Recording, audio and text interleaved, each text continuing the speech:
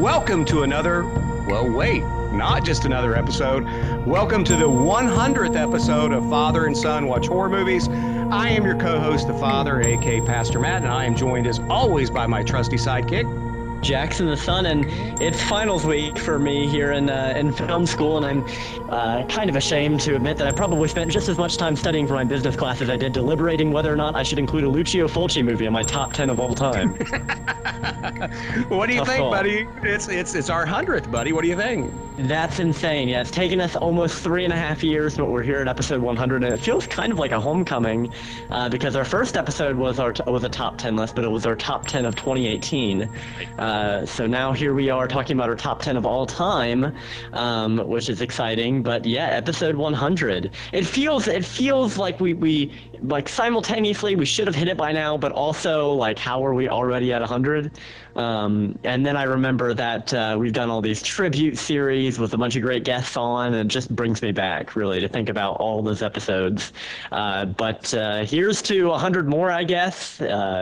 And I don't know, God knows how long that'll take us, but we're here at 100. We did it. We can at least say that. That's right. And we are a spoiler podcast. We do spoil the movies we discuss. But as Jackson said, we're not just discussing a movie, but our top 10 horror movies of all time. But don't worry, this won't be lengthwise an LOTC episode or now a Jay of the Dead's new horror movie podcast linked episode.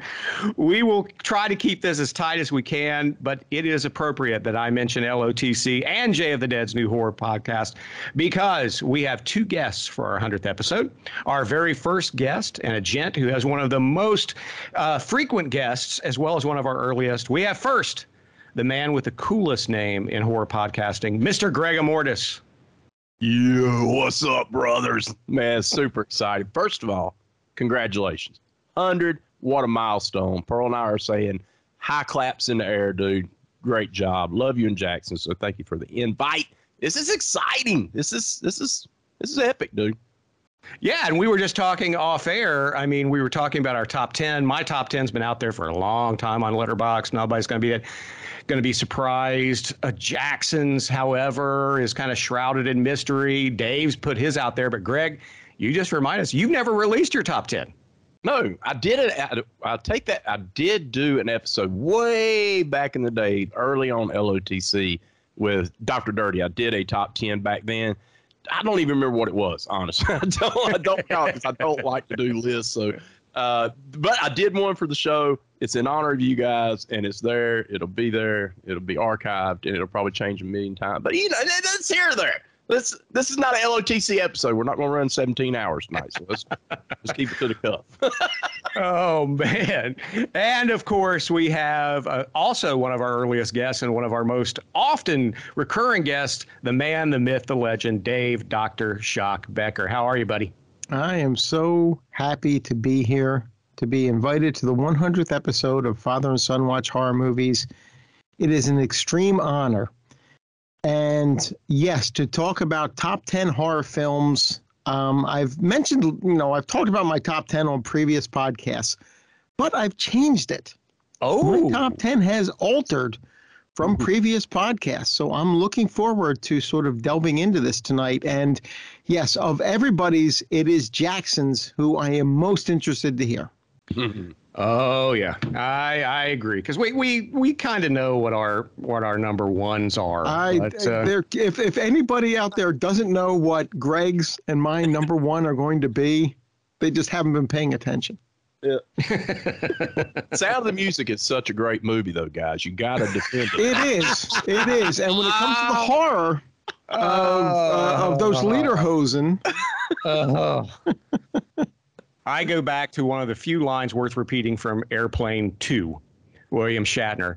Give me a file on anyone who's seen The Sound of Music more than 3 times. My favorite William Shatner quote is no bridge?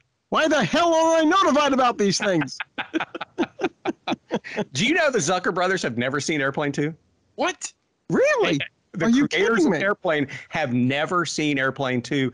I heard an interview on Gilbert Gottfried's podcast, which is appropriate, given that he recently passed, and Jackson and I paid tribute to him on a Patreon episode. But he was on, one of the Zucker brothers was on with Gilbert and Frank Santopadre. He said, I've never seen it.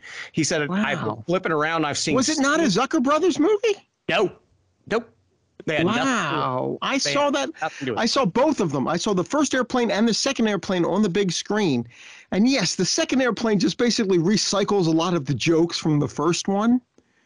Yes. But it still kind of worked. There was something about it that I thought was pretty cool. I honestly didn't know until this moment that it wasn't a Zucker Brothers movie. Nope, not a Zucker Brothers movie. They had nothing to do with it. They were going on to do Police Story or Police Squad, and then they did Top Secret. Yes. And they had nothing to do with it. So nope. But anyway, I just got a message from Gilman Joel. He's going to try to jump on, and so he'll be joining us as well. So what we'll do is we will go round robin quickly through our top 10, and then we will circle back and talk about them. So let's start here. I'm interested to know this. I thought that I had listened to just about every episode of Land of the Creeps, but I don't remember the episode you did when you did your top 10. Maybe it's changed. Greg Immortus, the man, the myth, the legend. Yes. Let's hear your top 10 horror movies. I can't wait because I think Greg's is the second most anticipated for me, because I know what a couple of them are going to be, but I don't know what the full 10 are going to be. Well, now that you've told me you've changed yours, Dave, I'm interested in that too. But me too, man. Like totally. Like now I'm thinking like, oh, okay, all right. Yeah, X is in his top 10 now. I know what it is. When I do lists, they're constantly like I have on my blog. I have top 10 lists from the years 2019, from 1931 to 2019 every year. Mm-hmm. But, let's be honest. Some of those years, like in the 40s and such, I might have seen 13 movies. So they're the top 10 of 13 movies that I've seen. So each time I see another movie, if it's good enough, I might alter the list a little bit. Well, when it comes to my top 10 horror films, there was one that always irked me that I left it off. And it not only did it make my list, it ended up making it like it jumped ahead of several others. Oh, wow. It didn't just come in at number 10. It jumped ahead of several others. It's building, Matt Jackson. I hear it. Oh. And we're joined now by Gilman Joel. There Gilman, he you there? is. Yo. Hey, Gil. Hey. Why did I say All Gil? right. I should say Joel. Gil. Just call me Gil. Gilligan. Gilligan. Gil sounds like somebody you buy a washer from Sears back in 1987. Yeah, Gilly. Well, buddy, we've been recording. We are getting ready to do our top 10. So Greg Immortus is about to reveal his top 10. Okay. And we're going to run through it quickly, and then everybody's going to reveal their top 10. Then once everybody kind of quickly reveals their top 10, then we can circle back and talk about whatever we want to talk about. How's that sound? That sounds good to me. Awesome. All right, Greg, go for it. Let's hear it, man. Number. Can I do it in the world? Do it however. Number 10. Number 10 in the world where there's action. And number 10, Halloween. Number 9, Halloween. Number 8. Okay, I gotta quit. But that's true. No, here it is. All right. Number 10. It could be that if you're talking Rob Zombie, if you're talking 2018, it's possible. Yeah, that ain't making, but yeah. Okay. All right. So here's my deal. My list is I told you, Matt, I don't do top 10 lists, and there's a reason for that. I don't like to listen. So here we go. What I did was just pick ones off the top of my brain and said, hey, deserves to be there. Here they are. Number 10 is 1985's Day of the Dead. My favorite of the zombie. Yes. Number 9, which should have been way higher, but didn't, 1982's The Entity. Number 8 is 1981's classic, An American Werewolf in London. Ow! Nice. Yeah. Number 7 should have been number 2, but it didn't get there, is 1980's Motel Hell. Wow, number 7. That's a shock. Yes. That's down at number 7. That is a shock. I'm going to tell you why, because number 6 is 1974's Texas Chainsaw Massacre. Oh, yes. There you go. 1975, the movie that scared me, bejeebas into the water. I will never go in the water, is 1975's Jaws. Nice. Number 4 is the classic 1980, The Shining, where I'll never go to a cold hotel and stay overnight. I don't go to cold terrains anyway, but yeah. My wife got to go to the Overlook before I did. She visited the hotel a few weeks ago. Now I want to go. I know. But go ahead. I'm sorry.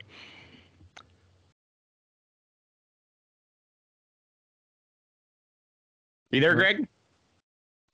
I don't hear him. Yeah, my cup. I don't hear him either. There we go. Go ahead. There he is. All right. There you go. Go for it. The suspense was there because the top. He got sucked into the room 237. Yeah, that damn. Number 3 is 1982's Friday the 13th, Part 3. My favorite franchise. That's for you, Matt. Now, I had to put Friday the 13th. Wow. 1960 is number 2, Psycho. And number 1 is 1978's, of course, Halloween. Can I just say what I love about Greg Immortus, and I mean this, and I hope you take in the compliment that it is how amazingly just populist and just your list is. Like, it doesn't, like, you're not doing the highfalutin, like, you got look. I love The Exorcist. I think it's amazing, right? But I just love that you have like Motel Hell. Like, your list is you, and I freaking love it. I love that so much, Greg. Well, thank you. I agree. Thank you. I agree. Yeah. I was just shocked. Motel Hell was number 7. Wow. Yeah, Motel number 7. So we'll talk about that though. But I all right. As much. Oh yeah. And those others are classics, dude. I agree. I can't argue with your list. You got Psycho high up there. I love. So we'll circle back and talk about some of those, especially The Entity, man.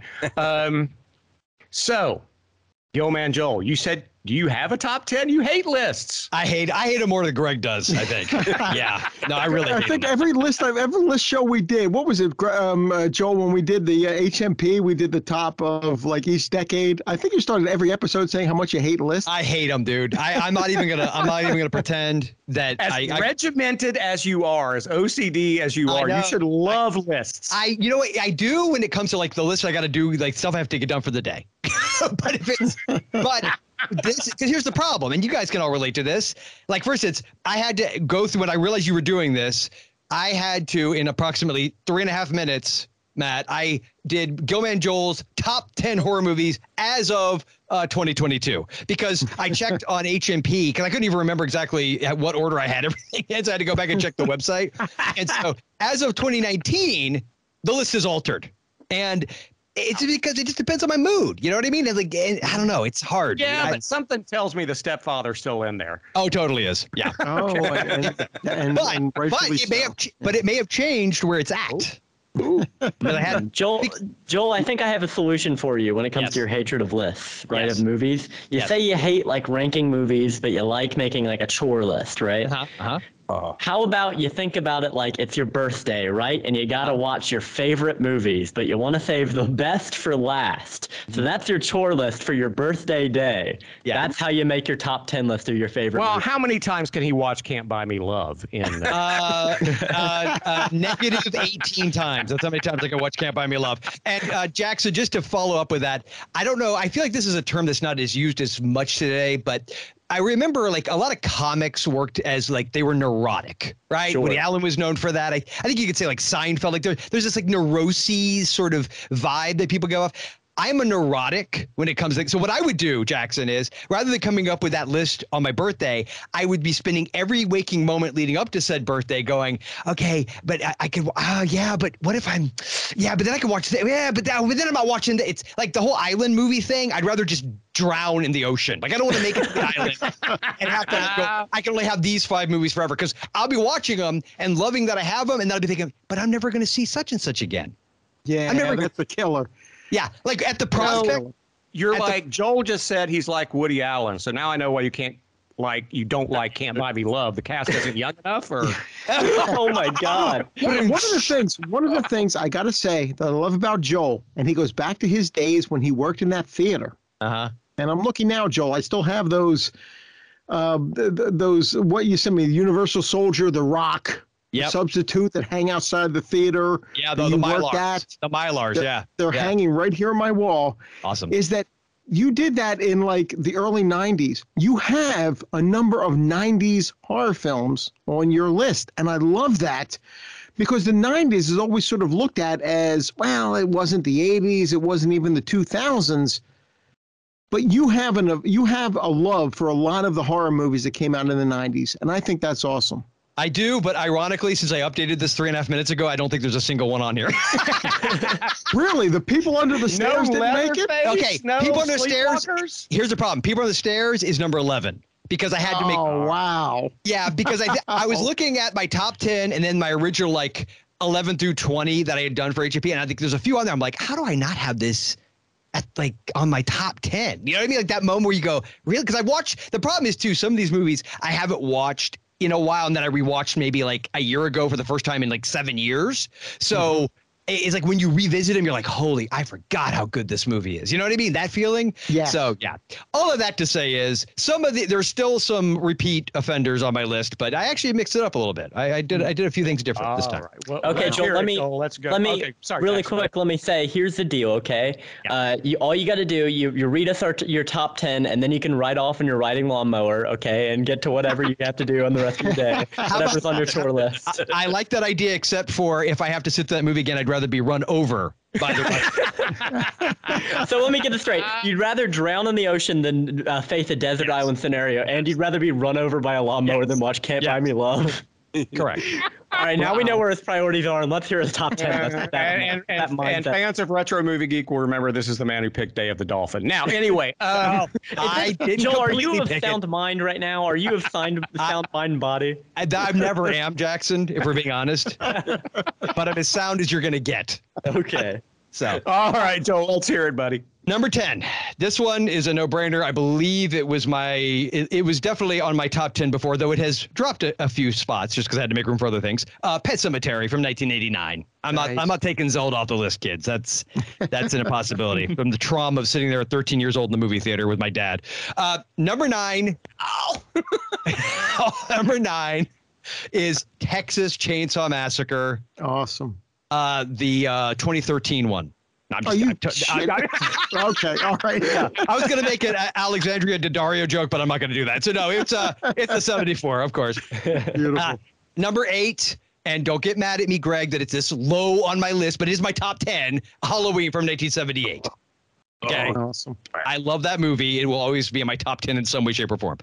Number 7, and this is called a retcon, kids. I don't know if you know what a retcon is, but a retcon is when you go back and you change things and make it seem like it was always that way. Oh, no. So there was a running joke that I may have misspoken about the movie Alien. Oh, yes. You recall this, Dave? Yes. You recall? I recall it very well. Yes. The Gilman faux pas of I may or may not have alluded to the fact that I didn't think of it as like a total horror movie, which, having rewatched it a couple times in the intervening years with my kids, oh no, it's a straight up baller horror movie, which is why it's number 7 on my list. Because it would have been on my list the first go around, but because I was so neurotic about that, first top 10 list for HMP, I can't put Alien on it.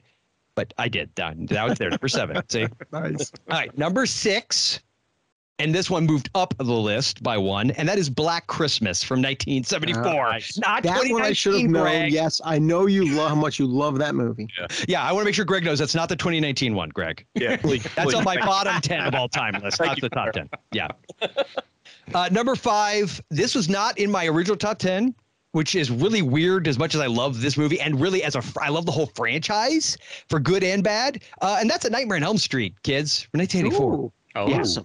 That's number 5. Number 4 actually dropped 1 spot, but I was called out on it before I started, and that is The Stepfather from 1987. Yeah. Nice. And if I could just say, okay, it's also Stepfather 2 and maybe even Stepfather 3, but Stepfather's there. Wow. Oh, not 3. I have the VHS of 3 because other than when it occasionally shows up on streaming and then is removed. Terry O'Quinn die, but go ahead. I agree with that, but I still kind of like 3 for what it is. Number 3 was my original number 1, but I decided, you know what? It's always everybody's number 1. And as much as I absolutely love this movie, and it will always be one of my all-time favorites, John Carpenter's number 3. My number 3 is John Carpenter's The Thing. That's my my number 3. And that was number. Wow. Yeah, that was my number Awesome. 1. Yeah. So this I can't one. wait to hear the next 2. Awesome. Yeah, the next 2. 1 was from my old list, and 1 was on my like 11 through 20. But again, having revisited it and watched it at the drive-in, I'm right there with Gregor Mortis. My number 2 is Psycho from 1960. Oh, All right. Wow. Yeah. classic. Yes. I watched it at the drive-in a couple of summers ago with my kids, and they were at least one or two of them was actually traumatized because it was awesome. They had no idea. Like they didn't get it. They didn't know two of the key twists in that movie. I am jealous. Yeah, that's really cool. It was really like sitting my favorite story of you with your kids is Invasion of the Body Snatchers. Oh yeah, the original one from the original. 50s. Oh yeah, that's still my youngest man for weeks afterwards. Like, Dad, tell me that can't happen, right? And then I would just look at him as he's going to sleep and say, "No, son, it can't." There you go. And then I would just walk out with like the blank face. Do you know He was Peel's fine. mom would do that? What's that? Peel. His mom would do that. Oh, did she? Yes. When he was young and he would come home and he said, "Mom," and she'd turn around and her best Invasion of the Body Snatchers was, "Jordan's mother isn't here anymore." That explains a lot, doesn't it? Yeah. All right, so my number 1 was also from my original list, but I watched this in we have one of those old timey movie palace type places in our downtown area, and I took my oldest to see it about a year ago, and that was Night of the Living Dead, 1968. Nice. Awesome, very cool. That movie I saw when I was 11 years old, and it was awesome then. It's awesome now. I saw it. I got it as a birthday gift when I was for my 16th birthday. A friend of mine bought me the video, and yeah, I'm with you. That is Which version, amazing. Dave? Which version? 'Cause there was about I have no idea. It's a video version. I mean, it's all public domain. Of course. You know, because poor George Romero made the mistake of changing the title without actually copyrighting it. So the minute it played in the theater, it became public domain. As long as it wasn't the colorized version. No, it wasn't the colorized version. It was black and white. It was a videotape bought in a $3 bin at Kmart by a friend of mine for my birthday. I didn't hold it against him and only paid $3 for my gift because I love the movie so much. Yeah, it's a classic. It was classic. All righty. Well, that's surprising. So let's go to Dave, and then I'll do mine. And then because we're all in suspense for Jackson and Joel's got limited time, we'll get to that. So, Dave, let's hear your top 10 list, which you say you've changed. All right. It has changed. It has changed a little bit. So some things have moved down. And the movie that I added is actually, it's at number 6. So anyway. Number 10 is a film I saw in the theater when I was 12 years old, Poltergeist. Nice. Excellent. Great movie. Number 9 is my favorite of the Universal horror films, Frankenstein, 1931. Yeah. Number 8 is Sam Raimi's, the original, 1982's The Evil Dead. Yeah, which we covered together in our first time we podcasted together. Yes, we did. Absolutely. Yep.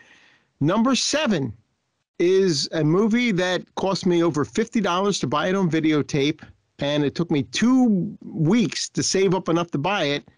1922's Nosferatu. Wow. Another one we've covered together. Yes, we have. Right. Yep. Number 6. Here's the addition. Here's the new one, and it's one that actually Greg had mentioned. Steven Spielberg's Jaws. Nice. That one, I just realized I couldn't believe I didn't have, as I watch it, that's a movie I watch every single year. As it approaches the summer season, I watch Jaws every single year. Now we're getting into the top 5. These haven't changed much, which means they haven't changed at all. Number 5 is 1987's Hellraiser. Mm-hmm. Number 4, it's a little higher than Joel's, Greg, so I hope you can cut me a little slack, is Halloween, 1978. I'll overlook it. Number 3, though, is my favorite John Carpenter film, 1982's The Thing. Yeah. So I have John Carpenter 3-4 on my list. Okay. All right. Number 2 is my favorite of George Romero's Living Dead films, Dawn of the Dead, 1978. Number 1. What's do I number need 1? to say it? Yeah, I think you do, Dave. We're all on the edge of our seat. Okay. Yeah. Wait, hold on. Does it have Next waiting for Generation? me to say my number 1. Is Next Generation in the title at all? Christ. How come every time I'm on a podcast, someone brings up that goddamn movie? Because we'll get a reaction out of you. That's why. My number one, 1974's The Texas Chainsaw Massacre. Whoop, whoop, whoop. Yep, there it is. There you go. That's a shot. My number two film of all time, just behind The Godfather. Texas Chainsaw Massacre is in my top 5 movies of all time, not just horror, of all time. And so The Godfather's number one. By the way, Joel, have you seen The Godfather? I've seen The Godfather. It's been a very long time. And The Godfather 2, I have never seen in its entirety. Oh, this is why I like to bust Joel's chops, because he and I went through a similar thing. I've heard him talk. It's like we went through a period where we were both film snobs. Mm-hmm. For me, it was in the 80s. For you, it was in the 90s. Mm-hmm. And it's like, then he's like, but I've never seen The Deer Hunter. Yeah, I've never seen Deer Hunter. Godfather it's like, when I was in film, so I was like, okay, I have to see every single Oscar-winning picture. Sure. I have to, Joel's back then I would just lie. yeah. No, I've seen it. Oh, yeah. I saw. You know what's funny? I saw the Deer Hunter is the first R-rated movie I ever saw, and I saw it on broadcast TV. They actually showed it uncut on a UHF channel here in Philadelphia because it was considered such a powerful film. And every time it came back from commercial, there were warnings. Warning: this movie has explicit language and violence and whatever. Guidance is suggested, but The Deer Hunter, before we ever got cable, The Deer Hunter is the first R-rated movie I ever saw on television. That's amazing. And Jackson, you've seen it, right? Because I bought you the Blu-ray. Yeah, I watched The Deer Hunter. I was expecting to have to split it up into a couple viewings because it's so long, but I was really hesitant. I was like, oh, this wedding's going on for a while, but once I got not as hooked, long as the wedding in The Godfather for that's true. It could have been worse, but yeah, once I was hooked, and I was there all the entire time, and. Yeah, I did. I may have cried. I won't. I will not. Will neither confirm nor deny. The fact that I'm bringing it up is kind of suspicious. Wow. And Michael Cimino is a genius, and I'm going to say it right now. Gates of Heaven is a great movie. Yeah. Okay. Here's the wait. Is it Gates of Heaven? What is it? Heaven's Gate. It's Heaven's Gate. Heaven's Gate. Heaven's Gate. We know what you meant. Gates of Heaven is the documentary. Yes. It's underrated. But that being said, when we were to give a shout out to Joel's podcast, Retro Movie Geek, when Jackson and I were on covering Footloose, at one point Michael Cimino was attached to Footloose. And he wanted to triple the budget and turn it into this existential film. Wow. And Pitchford was like, no. That's awesome. And you know what? One of my favorites is Michael Cimino turned down Pope-Greenwich Village. Oh, that would have been because he said it wasn't a movie that really fit his style, which I thought was amazing. Because I love the Pope-Greenwich Village. Dave, you're right. He's a genius, but his ego sometimes eclipses his better judgment. Well, yes, he should have probably done both of those. Which is so odd to hear about in Hollywood that would happen. Yeah, always never happens. Yes, Hollywood never. All right, my top 10 real quick, and then we'll get to Jackson's, which I'm really eager to hear. Me too. Number 10, the movie that saved horror for me in the 90s, Scream, and nice. 1996. Number 9, Joel brought it up, Alien from 1979, Ridley Scott classic. Number 8, a lot of people say this isn't a horror movie. I disagree. It's Silence of the Lambs from 1991. I'm with you. Okay. All right, good. I'm glad I got somebody who's got my back. Yeah, me too. I have your back as well. Number 7, John Carpenter's The Thing. Nice.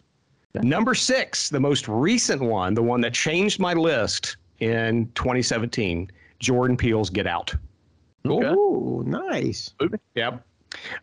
Number 5, The Texas Chainsaw Massacre, 1974. Beautiful. Number 4, and I've been to these steps too, Joel, The Exorcist from 1973. Wow. Number 3, sorry, Greg, Halloween from 1978 is number 3. Well, I appreciate that Joel had his so low, Dave's went a little higher, and you're a little higher, so I appreciate it. Yeah, every single mention of Halloween gets a little bit higher. That's right. So Jackson has got to be number one. I say Jackson goes, uh-oh. Yeah. Right there from 9 to 15. Jackson's looking, where the hell can I put Halloween on my list? hey, look, if nothing else, Greg, Jay of the Dead couldn't be on, and Jay thinks this movie doesn't have a high rewatchability factor. Right. Yes, he does think that, and he's.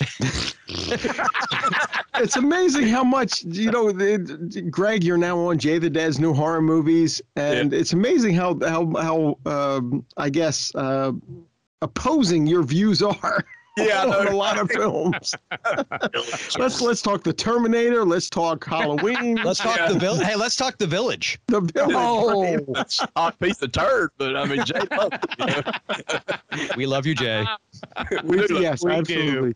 We love Jay. My number 2 is the reason I have never been in the ocean since the late 70s, and I never will be. It's a marketing scam, folks. It is filled with fish poop, pollutants, cold water, and man-eating dinosaurs. I will never go in the ocean. It is Jaws, number 2.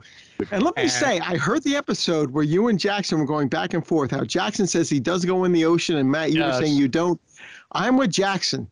Yeah. Every year when I go down to the Jersey Shore, I get in the ocean, and that water is freaking dirty. You can't even see exactly what's in there. I step on things that immediately when I put my foot down, I pull it up and say, what the hell was that? Exactly. Dark. Yes, but I still go in the ocean. I'm with Jackson on that one. I go in the ocean. Dave, it is the Jersey Shore, so there is a good possibility you're stepping on human remains. I'm gonna throw that out there as a possibility. Jimmy offers that, and that kind of. Yeah, exactly. Dave, ladies and gentlemen, breaking news: Dave Becker has stepped on the skull of Jimmy Hoffa. I stepped on Jimmy Hoffa's skull. Yes. It's right on the shore. You don't go in the ocean. I'm sorry. Okay, let me be a theologian for a second. If God puts man-eating anything and anywhere, it means you're not meant to come You're here. about to be there. It's a sign. Well, that's why I surround myself with other people. I make sure there are people in front of me, so if I see them go down, I can get the hell out. Right. You better get yourself surrounded by really obese, slow people. I'm telling you. No, thank you. And of course, number 1 is Alfred Hitchcock's Psycho, which changed my life and sent me on a healthy trajectory, where I ran away from home and ran to Hollywood. But anyway.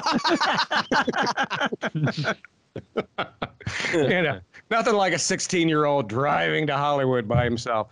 And it was Psycho that sent you there. Yeah, I saw it at 12 years old. It was the first movie where I ever watched where I was like, because, I loved Star Wars. I conned my way into seeing Star Wars on opening night when I was 5 years old, because my older brother, Brian, had a good-looking girl, which he always did because he was a musician. And, and I went to her and looked sad. I was 5. She goes, "What's wrong, honey?" And I looked like Nicholas from 80's Enough at the time. Had the same bowl haircut and everything. And I walked up to her. You're doing Psycho, Star Wars, and 8 is Enough. All in the same story. I was wow. 72. I turned 50 next weekend, man. And so I walk up to her. She's like, "What's wrong, honey?" I was like, "I want to see Star Wars." And because I had a lisp at the time. And she looks up at my brother. She goes, "We are taking your brother to see Star Wars on Friday night." And as much as I loved it, Psycho, when I was 12 years old, was the first time. It was the scene with Martin Balsam on the steps. Yes, and that is an amazing sequence. The way it's shot, it's incredible. It's stylized. It's not realistic, but it works. And the way Hitchcock shot it, it works. Man. At 12, I went, "Wait a minute, how did they do that?" Yes. And literally the next day, it was a Sunday afternoon, I watched it. Monday afternoon after school, I was on my Huffy bike going to the public library, getting every Hitchcock book I could to try to figure out how did they do that shot, and that sent me on that trajectory. That's awesome. That's really cool. And Hitchcock was one of the first movie books I ever owned as well. He was one of my triumvirate. He was one of my top 3 directors. It was Steven Spielberg, Alfred Hitchcock, and Mel Brooks. And I met Steven Spielberg, but we may circle back to that after we get to Jackson's list because that was yes. it was a disaster. That was a disaster. I hadn't read the Jaws log. I hadn't seen any special features, and I brought up how Jaws I thought was a near perfect movie. And he took off his hat, rubbed his hair, and said that movie nearly killed me. And I thought, way to go, Rawlings. I remember what was it in Easy Riders Raging Bulls, where Richard Dreyfuss is talking about he was walking down a street in New York and he saw Steven Spielberg coming the other way, and it was 1975, and Spielberg was supposed to be shooting Jaws. He was supposed to be doing the end. He was supposed to be finishing it up. And Richard went up to him and said, Steven, what are you doing here? Why aren't you shooting, why aren't you in Hollywood? Why aren't you, finishing Jaws? And Spielberg, with a manic look in his eye, just says, I can't. I just can't. Yep. It went way over budget, and he was afraid they were going to throw him in the water. By the way, Steven Spielberg also does not go in the ocean. Wow. I read an interview with one of his best friends. He owns a beach house in Hawaii. They're like, hey, Steven, let's go into the water. And he's like, no, I don't go in the water. And he said, why? And Steven said, they're waiting. Well, because he spent all of 1975 in the water. Yeah. Well, no, he said they're waiting for me. He does not go in the water. So, all right, this is the big reveal. I know Joe's got to jump off soon, but Jackson, Here we go. what is your top 10? Go Okay, unfortunately, I'm going to spoil it now. No Godzilla movies as of right now. Although I have been watching kaiju movies, I've been watching Gamera movies because I've got a guest spot coming up on a podcast that I'm studying for. Awesome. Okay, here's my top 10 horror movies as of April 2022. Number 10, The Lighthouse from 2019. Wow. Wow, that's the most recent so far. Yes, this is the newest movie on any of our lists. On my list, for the rest of it, it's the newest movie. Robert Eggers. Perfect psychological horror. I love The Witch, but I think Eggers perfected the formula with this one. I can't wait to see The Northman. And I watched this with you, Dad, for the first time, and then I watched it that same day again with my cousin Colin. Watched it twice the same day. And watching this movie twice in a row, I mean, you got to really love it.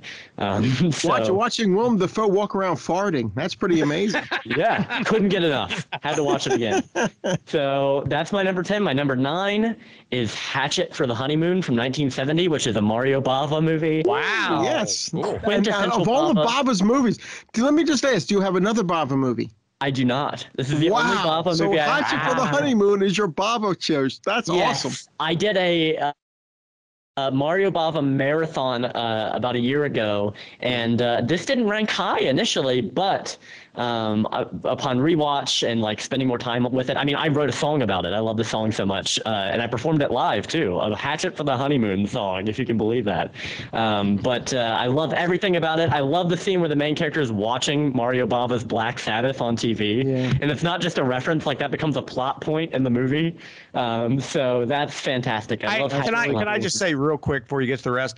I keep waiting for the phone call from Liberty University about you. It's like, your son has hair down halfway down his back, and he's playing in bands around town, and he's sitting around watching Mario Bava in the dorm room. Yes. we have concerns. Let me tell you something. The fact that numbers 10 and 9 are The Lighthouse and Hatchet for the Honeymoon. Holy cow! Is that any more of a better setup for like 8 through 1? I think it gets a little bit more conventional, maybe. But yeah, and I can confirm that Liberty is not a big fan, though I did do a show on Friday here at Liberty, and it shook the entire campus, I think. So anyways, I love Hatchet for the Honeymoon. I love you, but you have a scholarship. Don't get kicked out, please. Okay. I usually don't watch Mario Bava in the dorm room, though I did watch a Bergman movie the other day. I watched The Magician in my dorm room, and I don't think is that not a masterpiece? Yeah, I love that movie, and I don't think my roommates is a masterpiece. I don't think my roommates will necessarily be picking that up, but I tried my best, Oh, is that one of the ones I sent you, Jackson? Yes, it is. The Criterion, yeah. Awesome, yes, and that is for me. That is, I don't even know if it's top 5 Bergman, but it's a masterpiece. I love that movie. Yeah. So my number 8, is Hellraiser from 1987. Awesome. It's the most Lovecraftian Hellraiser movie, and that it like merely hints at a larger world, right? While keeping it surprisingly grounded. Like the later ones, people are like, man, those are so crazy. But if you read like Lovecraft, they were very grounded with just hints at like more supernatural stuff, and that's really what Hellraiser does, and I love that. Yeah, it is. Hellraiser is Hell on Earth. Hellbound Hellraiser 2 is Earth and Hell. Yeah. Yeah. And I love the fact that they did that with the both of those movies. You have in Hellraiser you have the demons coming to Earth, and in Hellbound Hellraiser 2 you have Earth going to the demons. Yeah. I love that. I love that about both of them. Hellraiser 3, that was a piece of shit. But anyway, go ahead. Hey. I like that movie. All right. Before it gets too ugly, I'm going to move on to my number 7. My number 7 is Videodrome from 1983. Cool, man. Oh, Nice. David Cronenberg. A Awesome. Cronenberg movie. Yeah, this is a Cronenberg crash course, right? It has every single essential element of his filmography, and it gets even better when you make it a double feature with Existence. So you got to watch them together, or don't watch Existence, whatever. But at least watch Videodrome. I love Videodrome, and was very surprised. This is before I got into 80s pop. Very surprised that the lady from Videodrome is in Blondie. That's not something to expect. That shows your age, buddy. Yeah. Yes. We all knew that. Yeah. Right. I'm Debbie Harry, listening to Hanging on the Telephone. I'm like, is that the lady from Blondie? From Debbie Videodrome? Harry rubbing a cigarette into her breast? Is that what? Yeah. Right. All right, my number 6 is Evil Dead 2, which is simultaneously, in the upper echelon of 3 genres. It's slapstick, it's psychological horror, and it's a fantasy movie. Yes. And in this one, I love the first Evil Dead, but in this one, Ash becomes what we think of as Ash, and Sam Raimi becomes Sam Raimi. So I love Evil Dead. He becomes the Ash in Evil Dead 2 that we follow throughout the rest of the franchise in Army of Darkness and in Ash versus the Evil Dead. Yeah, that's what it becomes. Ash. Yeah. Yes. Yeah. Evil Dead 2 was on my original top 10, Jackson. And that one pained me. What replaced it? Probably Alien. Okay. Because it depends on my mood. I haven't watched Evil Dead 2 in a while. I'll probably revisit me like, crap. Yeah, Alien is the one that Alien is Joel's sort of retribution. Yeah, that's my retcon. Oh man, I can't wait to hear the rest of these, Jackson. This is cool. Go ahead. Go for it. My number 5, and don't kill me, Greg. My number 5, and I think you already know what it is. Is 1978 Halloween. I'm breaking the trend here, the upwards trend. Yeah, but every single one of us had Halloween in our top 10. Right? Yeah. It's in my top 5. It's cinema stripped down to the essentials, right? There's not a second wasted, just beautiful cinematography. It's classy. And the scene where Michael Myers, he puts a knife in someone and just tilts his head at them. Yeah, and it holds for so long, right? Yes, exactly. I think that's amazing. That's what John Carpenter did with this movie. Is he made us sort of he put us on edge as we're watching Halloween, to the point that when Michael Myers finally makes his presence known, he's usually doing something horrible, but there's a sense of relief that we at least know where he is. Yeah. And we don't get that through a lot of the movie. We don't know where the hell he is in this film.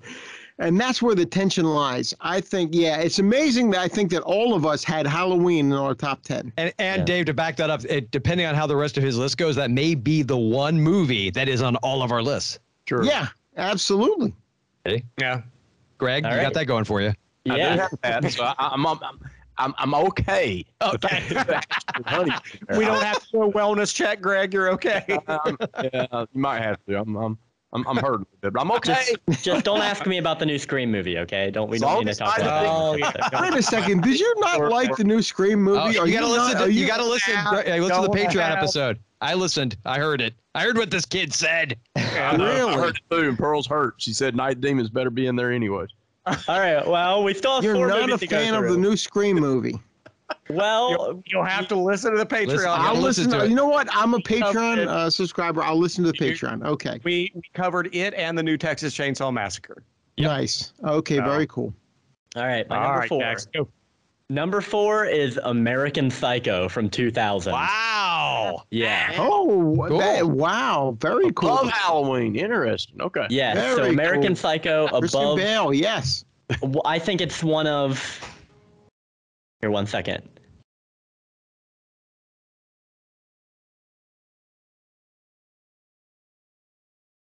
Oh, he had to mute for a second. I think his girlfriend came into the room. Hey, we've all been there. Oh, yeah. Don't get kicked out. Actually, Jackie Back just either, came Jax. down the steps. Okay, I'm back. All right. No, what happened? I'm recording in a room at Liberty, and somebody had to get a piano stand. So that's what happened. Okay, American Psycho is my number 4. One of the greatest lead performances of all time. It murders Jared Leto, and I think every movie should include that. I think Fight Club is a lot better movie for having its face get smashed. But yeah, I love American Psycho. Fantastic writing. I watched it recently. So that's my number 4. Above Halloween, believe it or not. But yeah, it's got to be that way. Nice. My number 3 is Black Christmas from 1974. Yeah, buddy. Masterpiece. Masterpiece. I love it. Fantastic characters. Great use of the space, right? We really feel like we've lived in that house. Super creepy sound design and use of the POV. And I love the early 70s Canadian fashion. Mm-hmm. And let's be honest, was there anything hotter than an early Margot Kidder or Margot Kidder? I was going to say Andrea Martin. Yes. No, Andrea Martin's not bad in this, but I think Margot actually Kidder thought you were might gonna be say- a little bit ahead of her. I thought you were going to say Olivia Hussey, because that would be my Olivia Olivia Hussey's pretty hot never too. aged? Yeah, Olivia Hussey's No, pretty she's hot never too. aged. But She has She never has aged. never aged. Goodness sakes. Oh, all right. All right. You've made Gilman very happy with that one, Jackson. But Good. let's hear the I'm glad. rest. All right, my number 2 will make Barely Ashley very happy. My number 2 is The Bride of Frankenstein. Oh. So wow. yeah, nice. mixing it up. We went 2000s horror, comedy American Psycho, then Black Christmas, and The Bride of Frankenstein. So I'm trying to As shake it up much as here. I am a fan of 1931's Frankenstein, Bride Yeah. of Frankenstein may be the better film. I agree. It is. And it's always going to be the original Frankenstein for me, but Bride of Frankenstein is an amazing movie. Yeah. I think it's got 2 perfect scenes. Like in cinema, it's got 2 perfect scenes. Well, it's got the creature in the cabin with the blind man, and Yes. it's got Dr. Praetorius drinking in the crypt alone. And I love Nice. those and, 2 and scenes. then then the little guys in the jars. Yes, I love that. See, when we covered this on the podcast, they didn't like that, but I love the little people in the jars. I think that's awesome. I've grown to like them more. Yeah. I wasn't necessarily attached to them when I first saw the movie, but I've grown to appreciate them more. I mean, it's a great effect, right? For 1935. Yeah, it that's a really great is. effect. Absolutely. It's a great effect. So that's what I got for my number 2, and my number 1 is Night of the Demons. Jaws from 1975. Yes, Night of the Demons is my number 1. No. Wow. Jaws is my number 1. It's just an amazing movie. I mean, you can feel the summertime heat, right? And the splintery wood textures Yeah. on the boat. And Yes. Jaws just- is one. It's amazing. yeah, a perfect movie, right? It's just a perfect movie. And just like Evil Dead 2, it almost never got finished, right? So I think what we can learn from my top 10 is that adversity produces the best art, because like almost all of these had some kind of trouble in their production at some I point. was expecting Creature from Black Lagoon to be in there. That's one that's like, that'd be maybe number 13 if I was making like a top 15. I wanted to include a Universal Monsters movie, so I went with Bride of Frankenstein. But the Gilman will always have my heart. Not you, Joel, but I also you will also have my darn heart. it. Guys, I was going to say, the other thing your list probably made people feel was Pearl's heartbreak when you didn't include. It broke up here, I'm telling And so a surprise number 0 out of my list is Night of the Demons. There you go. The first mention of Pearl's favorite movie. Not There you even go. Greg mentioned Night of the Demons. you. Just going to come over there. All righty. Well, Gilman, I don't know how much more time you have. I'm going to have to bail, unfortunately. I wish I could stay All longer. right. I wanted to make sure I heard his list, though. I'm sure if you want to make any parting comments, go right ahead, and we'll bid you adieu. My parting comment is the fact that I am, as we're sitting here and I'm listening to all your lists, I realize I'm going to retool mine again. And I am going to make it to where there is nothing on my list that is your usual, like the gimmies, right? The psychos, I'm coming up with Gilman Joel's list, and it's going to be true to my weird predilections as Gregor Mortis's is to his. That is my goal. Greg, you have given me something to shoot for, and I mean this sincerely. This is not me being snarky. I am legitimately I was absolutely amazed that no 90s horror film. I know. The way after you said that, I'm like, yeah, why the hell isn't People Under the Stairs on my list? Yeah. Ah, dang it. See? Hate it. This is why you hate top 10s. This is it right here. You got it, Dave. 100%. But Gilman, thanks for being on. We appreciate you've been on several times, and go do your thing. And remember that the Pet Sematary remake is better than the original. What? See you, buddy. Anyway. Oh, no. Despite that, I love you guys. I love this show. I love podcasting with you. And as long as you didn't say it was the Black Christmas of 2019, I can forgive you. Have a great day. Bye, guys. See you, buddy. Take care. All righty. Well, guys, let's go back and let's talk about some of these, what surprised you and so forth. Jackson, you created this podcast. It was your idea back, many years ago. You asked me, what horror movie podcast you could listen to. And I was like, I don't even know of any horror movie podcasts. This was like 2014, 2015. And so I Google it. And of course, the first thing that comes up is horror movie podcast. Right.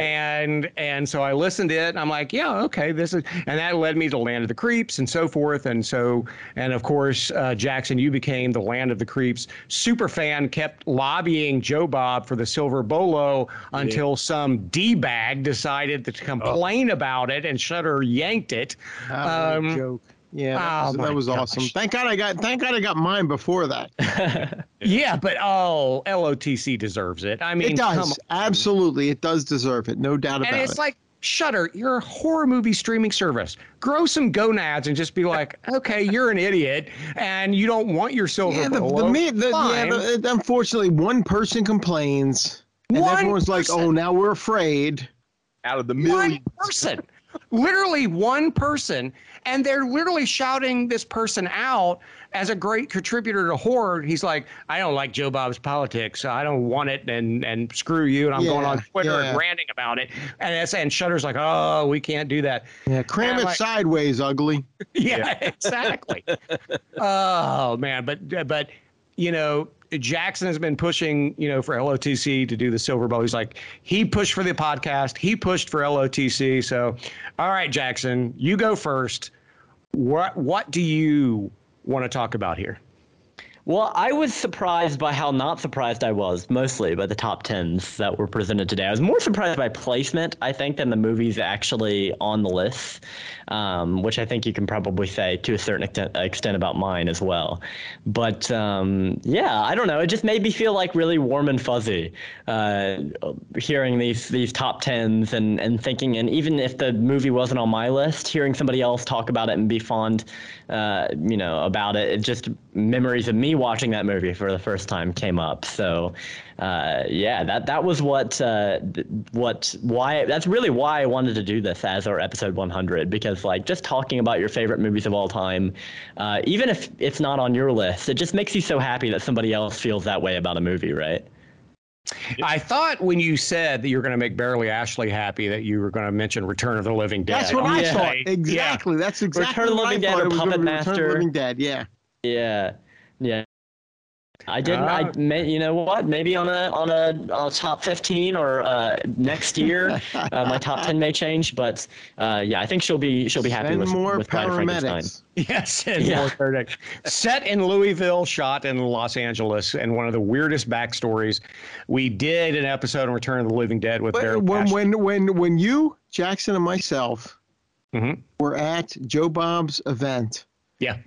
And what is it, 9 months ago, which is hard to believe that it's been 9 months already. We had Linnea Quigley there, Yes. And the picture I wanted to have signed from her was Return of the Living Dead. Yeah. But my wife looked at me and said, "You're not getting any naked pictures." And they were almost all naked pictures. I don't think Linnea Quigley had more than 3 minutes in that movie where she was fully dressed. My wife she gets insanely like I listen to a lot of podcasts when I'm like working in the yard or just working around the house. I always have I'm a full-time pastor. I'm a PhD student, but my wife's also got 2 jobs, and so I'm constantly running around the house trying to do things. I'm getting ready to caulk a window here in about an hour, and so I listen to podcasts.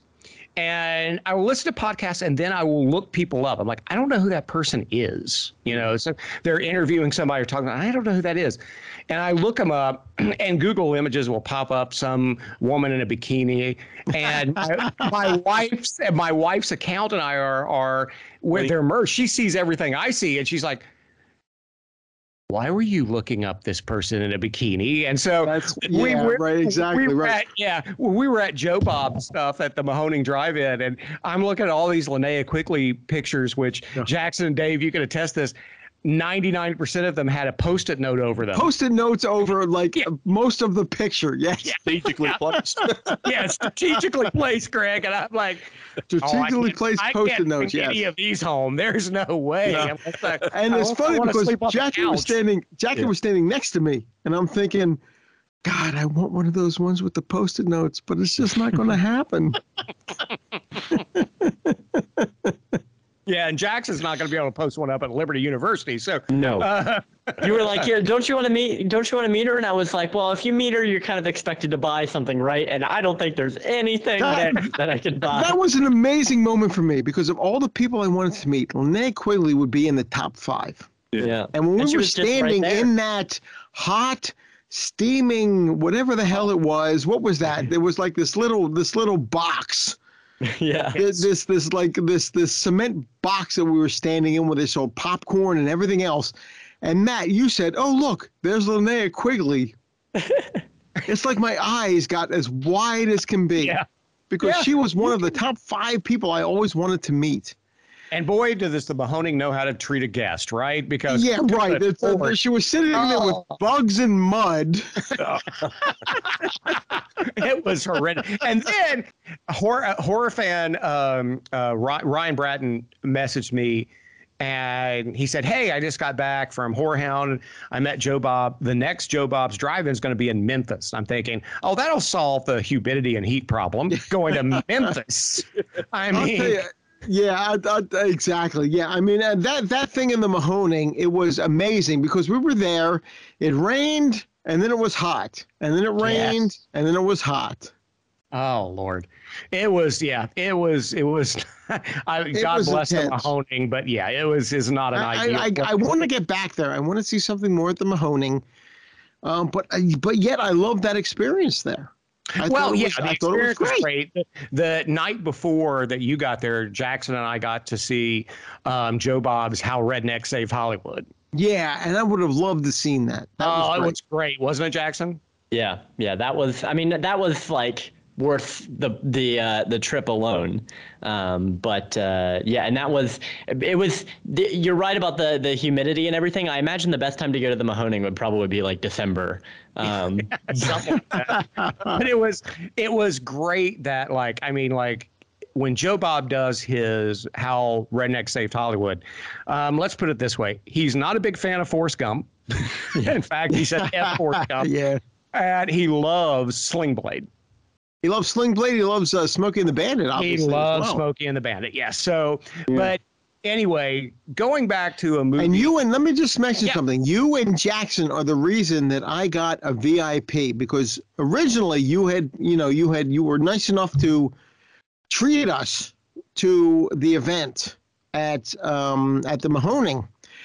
And when we were going through the line there, we were right behind you. My wife and I were in the car right behind you and Jackson, and I saw you lean over. You said something to the woman at the reception there. You said something to her, and when we pulled up, she gave Jackie and I VIP. Yep. Entrances. Well, it was worth it. So Jackson was graduating from high school. He was turning 18. Yeah. And I asked him, I said, okay, what do you want to do? Here's what we can do this summer if you want while you're home. We can go see Motley Crue in Cincinnati, which I'm glad we didn't pull the trigger on that because they canceled it. Yeah, because of the whole pandemic. Yeah, it was the pandemic, and also, as I'm sure Greg knows, Vince Neil cannot sing ABCs anymore. Oh. No, not at all. They replaced him, right? I mean, once again for the second time. And I said, or we go to Joe Bob's, and here's what I'll do. I'll also buy tickets for Dave and Jackie and Greg and Pearl if they're able to attend. And he was like, within 5 seconds, Jackson messaged me back, said, I want to go to Joe Bob. I want to meet Dave. I want to meet Greg. Yeah, and unfortunately, I couldn't make it. And Pearl, I know. On it. I know, but it would have been. But he just wanted to meet you guys, and he wanted to go see Joe Bob, and so it was a great time. But here's what I want to do. It was a great time. I want to bring up a movie that Greg has on his list that Joe Bob has brought up several times, and Martin Scorsese has brought up as one of the greatest horror movies of all time, The Entity. Yes. Ooh, yes. Now I know Greg, you have a crush on Barbara Hershey. Oh yeah. But talk about that movie is amazing, and it is supposedly based on a true story, and man, it is chilling. It is. It's loosely based for sure, but yeah, it definitely is chilling. That's what it was. One of the movies as a younger guy. I can't remember exactly what year it was I first watched it. I just remember it petrifying me. Like that movie scared me to the nip. I mean, like I was so petrified. Like I couldn't take a shower for a long time because I was afraid the shower curtain was going to grab me. You know, I was just like, this movie scared me that freaking bad. And the acting is so real. Like it feels so raw and so real. You feel every emotion that Barbara Hershey's character is going through in that movie, or at least I did. So here's the thing about The Entity. I've seen that movie hundreds of times, literally. And every time I watch it, it still gives me that sense of scare. Like it's that movie. And I don't get that with many movies. I don't get, the rewatchability. I think Jackson, one of you said, the rewatchability of this movie is high on my list because it does always give me that feeling where other movies doesn't. This one has always stuck to me, man. And I definitely, when I went to see Pearl in California back in 2018, one of the things that I did want to do was I did want to go by the original house of Doris Bite. I did not make it, but on my major bucket list to go by the Doris Bither house. One reason I didn't too, though, I'm not going to lie, because I was like, man, I don't want nothing jumping up in the car because we don't have when you're driving down the gas pedal and the brake. Hey guys, I'll be right back. I got to run upstairs for 1 second. Go right ahead. I'll be right back. Go for it. Greg, I mean, part of The Entity, if people haven't seen it, because it's an underseen movie, would you agree? Sure, absolutely, yeah. And not enough horror fans have seen it. Even though I think Shout Factory did a Blu-ray, I mean, and Martin Scorsese, as I said, Joe Bob has talked about how powerful it is. If you're picturing it, it's like Paranormal Activity, but the demon is rapey. Yes, very rapey, very. Yeah, it's really unsettling, but Barbara Hershey gives such a great performance in it. It is, and then you got Charles Bernstein doing the music and the score when the actual spirit is doing the thing. It's like, and it's just jarring. Like you feel it's jarring. It is. It really is. And I'm sure, Jackson, I'm sure you've seen The Entity. Nope. Oh my God. Oh, you haven't seen The Entity? Oh, you haven't seen The Entity. You got to correct. You got to correct it, dude. It's on my watch list. Oh, I cannot wait to hear your thoughts on that movie, man. I guess I'm doing a Patreon review of that one. Yes, you should do the Patreon review. I'm telling you, like, I've got the book, The Entity Pearl got me, and then she got me the script for it, so I had the script and all these different things. Like, I'm obsessed with that movie. Like, I love The Entity that much, which is that's the reason it's in my top 10. She got me the vinyl record. I mean, so many different things of this thing. It's such an amazing soundtrack. Such a good movie, dude.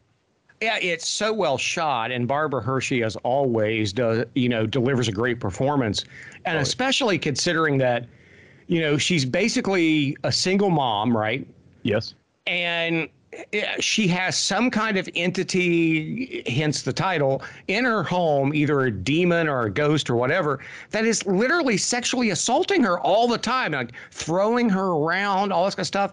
And it is, especially in this, post-Weinstein thing, it's even creepier. Absolutely, I agree. It kind of resonates now. And then you take the scenes with the physicians and the doctors trying to figure out things, which is frustrating as hell. You're sitting there like, whoa, because you, as a doctor, you would know what they're doing. I mean, clearly, they think she's right. Good, so they're going to try to come up with every other diagnose set what it really is. But I'm sitting here like in my mind when I watch those scenes, cringing at the lead, I guess, psychiatrist, the guy that which I'm just cringing like I want to strangle this guy so freaking much.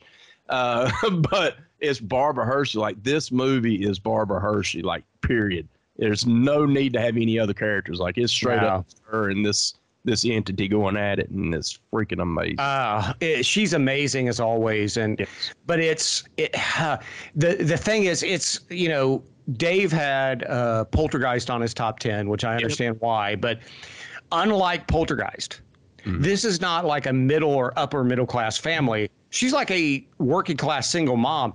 She can't get out of this place.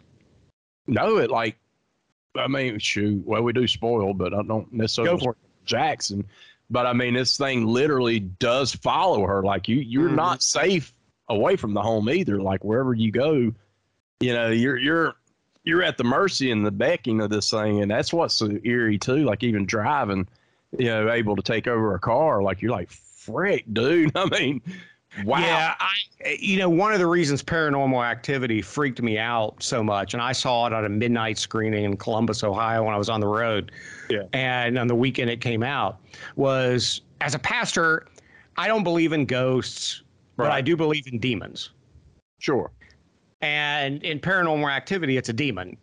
Absolutely. And when I was watching the entity, it almost seemed like that as well. And it was just like, I mean, it was just, because of Barbara Hershey's performance and because of the cinematography and the great editing and the musical score, you're sucked in. But at the same time, because of the subject matter and what's going on, you're almost recoiling at the same time going, oh, my gosh. Yeah. It's a relentless movie, and it really is. Like Pearl said, and it's one of those invisible stalker type thing. Yeah. I love that the movie depicts Barbara Hershey's character, Carla. I mean, she fights back. She finally has enough. She's like, I've had enough. This is it. I'm taking my life back. So you got that. You got special practical effects. Man, they were supervised. Check this out, Jackson, by Stan Winston himself. So, all right.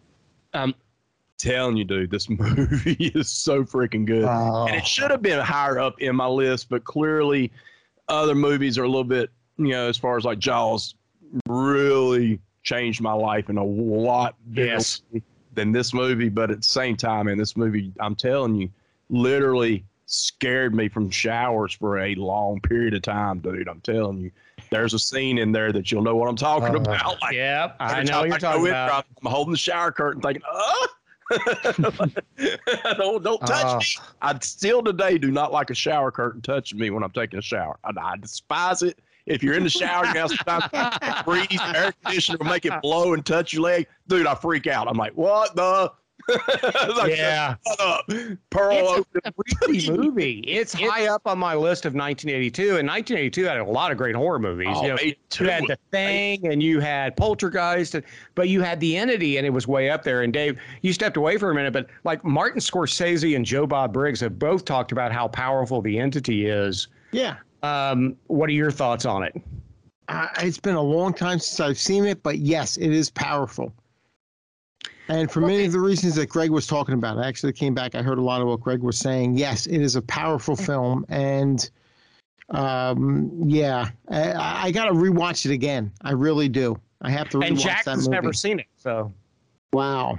Awesome. Yeah, I can't wait. I cannot wait to hear your thoughts on it. Jackson, you got it. You got to watch it, and you got to do a video review for Patreon, buddy. Okay, it's going to be kind of a rough month doing X and The Entity. I will buy you the Blu-ray, buddy. I will buy it for you. You get home All in a right. couple weeks. And it'll by be the waiting. way, as far as X is concerned, let me just say that I love that movie so much. It's going to take a lot to displace that as my favorite movie of 2022. Yeah. All right. Yeah, X is great, man. I love that movie. I have not seen it yet, though, Yeah. because of the way you guys have spoken about it. I pre-ordered the Blu-ray, so Okay. it's on the way. So I pre-ordered it as well. I'll No watch surprise it. there, but yes. Yeah. you own the Spice Girls movie, Dave. So yeah. Yeah. Spice Girls, what was it? The Mario Brothers? Yeah. Yeah. You own Super Mario Brothers too? Okay, wow. Yeah. I own Super You own Mario everything. Brothers. Yes. You own everything. All right. So we talked about the entity on Greg's list, and you guys bring up whatever you want to bring up on our lists. I All right. am fascinated to hear, Jackson, why you loved Hatchet for the Honeymoon. Yeah. I just love Hatchet. I don't know. It's one that I didn't initially love. I watched it on YouTube for my Mario Bava marathon. That's a I later get Bava, Mario too. Bava, That's a 70s but- Bava. Yeah. I don't know. It's just over time, it's just stuck in my head. Like I love all the scenes. Like just I don't know. The main Even character's more performance is so than great. Bay of Blood or Yeah. or Black Sunday. Black Sunday. Black Sunday. yeah. And now, if you'll remember, actually, from my ranking, Black Sunday was also pretty low down my list, actually. I don't know what it was. Maybe I need to rewatch it. But Hatch for the Honeymoon, I just love it so much. So many like memorable things stuck in my mind, like him at the club and his wife is there as a ghost, but nobody else can see her, and he tries to pick up the girl. And I love that. I love him dumping his wife's ashes, and she always comes back to him. I love that shot of her creeping up the stairs. I love when he's just murdered someone in the house and the police come in and he blames the screams on Black Sunday, which is playing, the Mario Bava movie is playing on the TV. And so the police go back to the station and watch Black Sunday to see if there are screams during the scene where he was watching. It's so great. I love it so much. That image of the main character with the veil on his head and the smeared lipstick with the meat cleaver in his hand. It's so creepy. I love that movie so much. And like the storyline, I just love the storyline so much, and so much that, like I said earlier, I wrote a metal song about it. Oh, nice. Is that Well, right? you're gonna have to put the song on Patreon. You know that, right? Yeah, Sure. Okay. And like he plays a lot of instruments, but like Greg and I, primarily you're a bassist. This is true. Yeah. I love that. I love that about you, Jackson. And I do. I really enjoy Hatchet for the Honeymoon as well. And it's funny, I was looking up on my profile. I said, I know I own it. And of course, I do own it on DVD, which is a kind of a rare DVD. Man, I was putting all my movies up recently over the weekend. And I was like, man, I had to put it up in my H's. I'm like, there's my Hatchet for the Honeymoon. I need to pull it. And so, Jackson, is that because I ordered from Diabolic DVD like maybe 2 years ago, the Mario Bava collection to give to you. Is it in that collection or? It's not. No, Is I that haven't a watched it. redemption? There's a redemption on. It's got a Kino green Lorber. cover. I don't know. It's a green cover. It's a box set. Oh, okay. It's not, yeah, this wasn't a box set. I'm talking about the Kino Lorber Mario Bava collection. I And I ordered. think Hatchet for the Honeymoon is part of that. I ordered Okay. a box set and I gave it to Jackson, and so but I didn't know if it was part of that. I think that like Black Sunday, Black Sabbath, Planet of the Vampires, I think is on there. Oh, Yeah, wow, it's nice. Black Sunday, Girl Who Knew Too Much, Black Sabbath, Kill Baby Kill. That's another favorite of mine, Kill Baby Oh, Kill. yeah. I also wrote a song about that one. 5 Dolls for the August For the Moon. August Moon, yep. Bay of Blood, Barren Blood, which I like Barren Blood too. I think that's underrated. Lisa and the Devil and Rabid Dogs, which is a horror movie, but that's a great movie, Rabid Dogs. Yeah. So those are the ones that are in the collection. I love all those. And honestly, The Girl Ladies- Who Knew Too Much might be an honorable mention for my horror. And because I'm that's just an saying, early, ladies like, and gentlemen, slasher if you're movie. looking to give a Father of the Year how many 18-year-olds own a box set of Mario Bava films? This is I'm true. just saying. Exactly. If you're looking to give an award for Son of the Year, how many 18-year-olds have watched Barren Blood? Not many. Not many, buddy. Oh, yeah. Hatchet for the Honeymoon. It was a surprise to me. I like the film. Yeah. I can't criticize you for it. I like Bay of Blood maybe a little more just because of the influence it had, especially on like Friday 13th Part 2. I'd probably go Black Sunday a little more. But Hatchet for the Honeymoon is an awesome pick. Yeah. Yeah. I love it. I love Bay of Blood, though. And, Friday 13th Part 2, I think, is the most underrated Friday 13th horror movie. Yeah. It's a great film. I understand, Greg, why you love Part 3 so much, because it is fun. It is so much fun. Yeah, but Part 2 has him as, what is that? What was that Charles Pierce film? Oh, you're talking about Town That Dreaded Sundown. Town That Dreaded Sundown. That's Jason as the Town That Dreaded Sundown. Yeah, kinda, yeah. Well, but Jackson and I have talked about this a lot, and we covered the franchise, but it's like, to me, growing up in Appalachia, and Greg, I don't remember where you grew up. I know where you ended up, but I'm not sure where you grew. I know you got West Virginia roots, but Connery, North Carolina, yeah. Okay, but to me, growing up in Appalachia in northern Kentucky and southern Ohio, Jason as the redneck kind of serial killer with the overalls and all that kind of stuff, that scared the absolute squirts out of me. Yes. Yeah, and that final scene with him in that sort of makeshift whatever the hell it was. Yeah. And with the final girl and dealing, with when I don't know how Friday the 13th Part 2 for me had the greatest final scene in any of the Friday the 13th Part films. And I love the first one, and I love Final Chapter. They made my top 200 movies of all time. My argument has always been that Part 3, Part 4, and Part 6 are probably the most fun of the series. Sure. Yeah. For any horror fan, I think 3, 4, and 6 are just fun. They're just candy. They're just a great time. They are. But 2 scares the crap out of me. It's the most horror of them all. Yes, yeah, I'll agree with you. It just scares the crap out of me. And we went on this entire rant. I used to own the Friday the 13th novelizations, and I lost them in a flood. Oh, shit. I know. And the guy, Simon Hawks, I think was his name, who wrote the Part 2 novelization, actually did a great job of tying 1 and 2 together, where he argued that Jason had nearly drowned, and he was kind of out of it. He kind of marched out into the woods and collapsed. And because the police force in 1958 was the police force, they dredged the lake, couldn't find him, and said, he drowned. We don't know where he's at. They drag his mother off, screaming and kicking. They decide to send every kid home. Jason wakes up. Nobody's there. He decides his mom's abandoned him, despite the fact that he adores her. And now he just starts to live off the land. And the next thing he knows when he comes into human contact is Adrian King's character killing his mom, who he still recognizes. And then Adrian King, unlike, this is something that's not made clear in the movies, but it is in the script. Everybody thinks that Jason went to San Francisco. No. She stayed at Camp Crystal Lake. When she's on the phone with her parents, she's saying, I have to stay here to deal with this. She's trying to confront her demons. She's still at Crystal Lake. And she comes out to Crystal Lake in her, in her car, and Jason sees her, sees the car, sees the license plate, begins going into the town every night looking for that car to find that house to get revenge. And that's how he puts it together, which I thought was genius. I love that.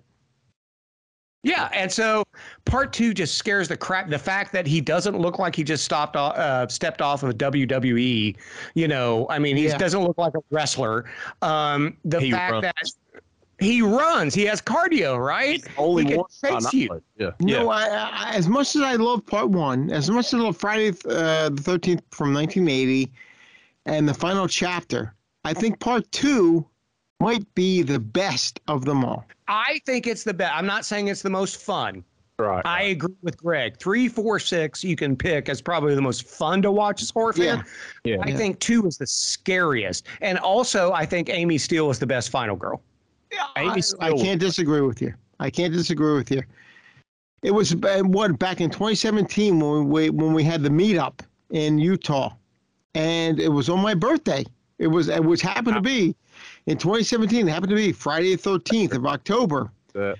That we went to this little remote theater in the center of Salt Lake City, and they were playing the first Friday the 13th and Friday the 13th, the final chapter. They were playing both of them, which was an amazing experience, getting to see both of them on the big screen. You know, we got there a little bit late for the first one. I think we showed up maybe halfway into the movie, but we were there for the entirety of the fourth. But yet, all the time I was thinking the second Friday the 13th, I would have loved to have seen that one in that same venue. Oh, yeah. And I tried to get on set. I mean, not on set, but I tried to get to the filming locations. Yeah. I've been to the Friday 13th original filming location. I won the lottery to go. It's private property. It's a Boy Scout camp. You have to enter to go. If you win, it's like $300 and some dollars. But because it's a Boy Scout camp, all the money goes to the Boy Scouts. So I won the lottery. But at that time, my wife and I were trying to save money to make sure Jackson had tuition, all this kind of stuff. And I'm like, okay, it's $300 and some dollars, plus I have to buy a plane ticket, plus I have to get 2 nights in a hotel, plus a rental car, all this kind of stuff. So I'm not sure it's worth it. My wife said, you will regret this for the rest of your life if you don't go. Go. Yeah.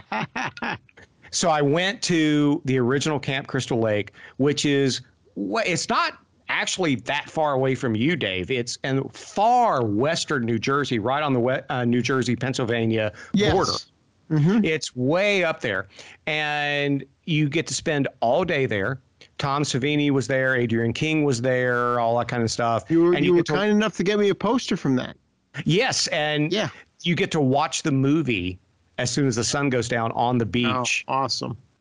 And so we got to do that. It was great. I tried to go to the Friday 13th Part 2, but it's private property. I got halfway down, if you remember the movie, the little dirt road where you see like the sheriff's deputy or sheriff see Jason jump over the road. Yeah. Right. Okay. I was driving down that, and I get to a thing that says private property, no trespassing, and it's got an arm across it. I have to drive in reverse 5 miles an hour at 8 o'clock at night when the sun's going down, back down that road. Okay. All right. I've been a weightlifter. I played football. I would have peed my pants if I would have saw that. Yeah. But anyway, let's go through this. All right. Jackson, what movies do you want to discuss, buddy? I don't know. I'm wondering if maybe I'm surprised. I've always wondered, Dave, what is why is Evil Dead the original higher ranked for you than Evil Dead 2? Why? It's because it seems like usually critically acclaimed. The first time I saw The Evil Dead in 1982, I don't even remember when it was. Yeah. It was years ago. Watching that movie was a traumatic experience for me. All right. And I'm going to explain that. You know, when you look at that film, there's a lot that happens in the opening moments of that movie. Yeah. You have the camera flying through the forest. You have Ash and his friends driving up to the cabin.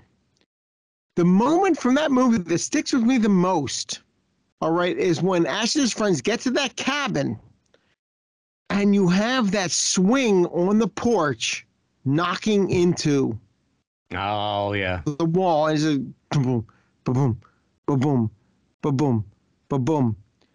Until the person walks onto the front of that, into the front of that cabin, and then it stops in its tracks. Yeah. For me, everyone talks about the Evil Dead. Whenever anyone talks about the Evil Dead, they talk about comedy, they talk about, action, all this stuff. The first Evil Dead from 1982 is neither of those. There's no comedy. Right. Mm-hmm. In that first 1982, The Evil Dead. No. There's no action in that Right. first 1982, The Evil Dead. It is straight up horror. And for me, that is what I connect with. I love that movie because of that. Because of the fact that it is straight up horror. Because when you think of The Evil Dead, you think of Sam Raimi, you think of Bruce Campbell, you think of all of this. You think of the series and Army of Darkness and all this other stuff. You're going to laugh. You're going to, sort of be on the edge of your seat with the action and everything. The first Evil Dead was none of that. It was straight up horror, ladies and gentlemen. Right. Yeah, you're right. And when You are right. 2013's Evil Dead came out, there were several people who said, it didn't have the humor of the first one. What? Bullshit. There was no humor in the first Evil humor Dead in the from first one? 1982. No. Oh my gosh. It was straight up horror. Don't give me that bullshit. I loved the remake. I thought the remake was great. I did too. I thought the remake was a masterpiece. I thought it was great. It's one of my favorite of the 2010s. I thought it was a great movie, but it didn't have the humor either. No. And people criticized it for that, saying, it didn't have the humor of the original Evil Dead. The original Evil Dead was not a funny movie. No. It was a horror film straight up. Yeah. And that's what I was I connected love with. that it was done guerrilla style. I mean, Yeah. it's like when you look at guerrilla movies like Maniac, and I like Maniac. I don't love Maniac. I think it's a little mean-spirited. It's funny because I love Maniac. But anyway, go ahead. but it's just, but the way it's shot is pretty conventional in guerrilla style. I admire that they did it guerrilla style and they pulled it off. But what Sam Raimi did with The Evil Dead was he did it guerrilla style. He did it like nothing that had ever been seen before. And that's what I really admire. Mm-hmm. And yet he still scared the hell out of you. Yes. There's that scene with the cards Oh, when they're throwing out the cards and you have the one character sort of reading off the cards. Yeah. I don't even remember what it was. 7 of Clubs, whatever the hell it was. Oh. yes. But then something happens in that scene where all of a sudden you're like, holy Christ. Mm-hmm. What the hell am I watching here? I loved it. And yes, everything after that, because Sam Raimi was a big fan of the Three Stooges. Yeah. He loved that. When it got to the Evil Dead 2 and it got to Army of Darkness and it got to, Ash versus Evil Dead TV series, all of which I love. I thought all of them were great. Yeah. It sort of incorporated the comedy into the horror. But regardless of what anyone says, the first Evil Dead, 1982, there was no comedy in that damn movie. No, it is straight up horror, and it is great, and it's innovative, and it was done for like $1.50. I mean, it was just done wonderfully, and the fact that, and this is amazing for Hollywood, folks. I mean, the fact that Sam Raimi and Bruce Campbell have remained best friends for all as of long these as they years. have, yes. Oh yeah, they're still such great friends. In fact, they had a bet. If you've never read Bruce Campbell's books, which you should, his 2 books, his quote unquote chin books, and I've said this before on the podcast. Bruce Campbell said they had a bet. They said whoever gets the #1 movie, here's what's going to happen. The first #1 movie in the box office. Here's what's going to happen. That person gets to call all these other people, Rob Tappert, the producer, Bruce Campbell, so forth. And we get to act like the Hollywood big shot. And you've all got to play along. So when The Amazing Spider-Man hit #1, Rob Tappert and Bruce Campbell's phones ring. And they're like, yeah. And it's like, Mr. Sam Raimi's on the line. And they both went, oh, I know what's coming. And so Sam Raimi gets on the line and goes, he gives his best, like, old-timey Hollywood director voice. Who's number one? Who's the best? Who's the king? You are Mr. Raimi. You are, sir. That's right. What are you? We're nothing, sir. That's right. You're nothing. Wait, are you talking the Amazing Spider-Man? Or are you talking one of the ones with, oh, God. The one with, what's his name? Tobey Maguire. Yeah, Tobey Maguire. It was that one. And so when that hit number one. The first one. Is it Yes. the first one or the second That one? was Because the second one for me is one of the greatest greatest superhero movies of all time is Spider-Man 2. It is better, but the bet was who would have the first number one movie at the box office. Oh, okay. Fair enough. And so the first Spider-Man that Sam Raimi directed hit number one.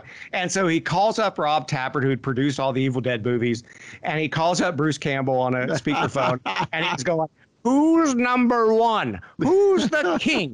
Who's the king? You are Mr. Raimi. That's right. What are you? We're dirt, Mr. Raimi. That's right. That's what you are. But what's really cool is Bruce Raimi appeared.